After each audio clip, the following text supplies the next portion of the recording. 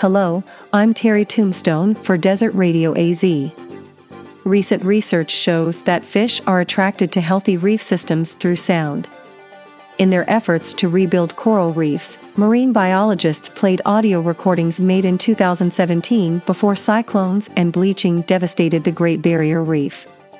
To their astonishment, 2 times as many fish returned to the area. Fish whistle and grunt, sea urchins scrape food from the seabed, and dolphins squeal.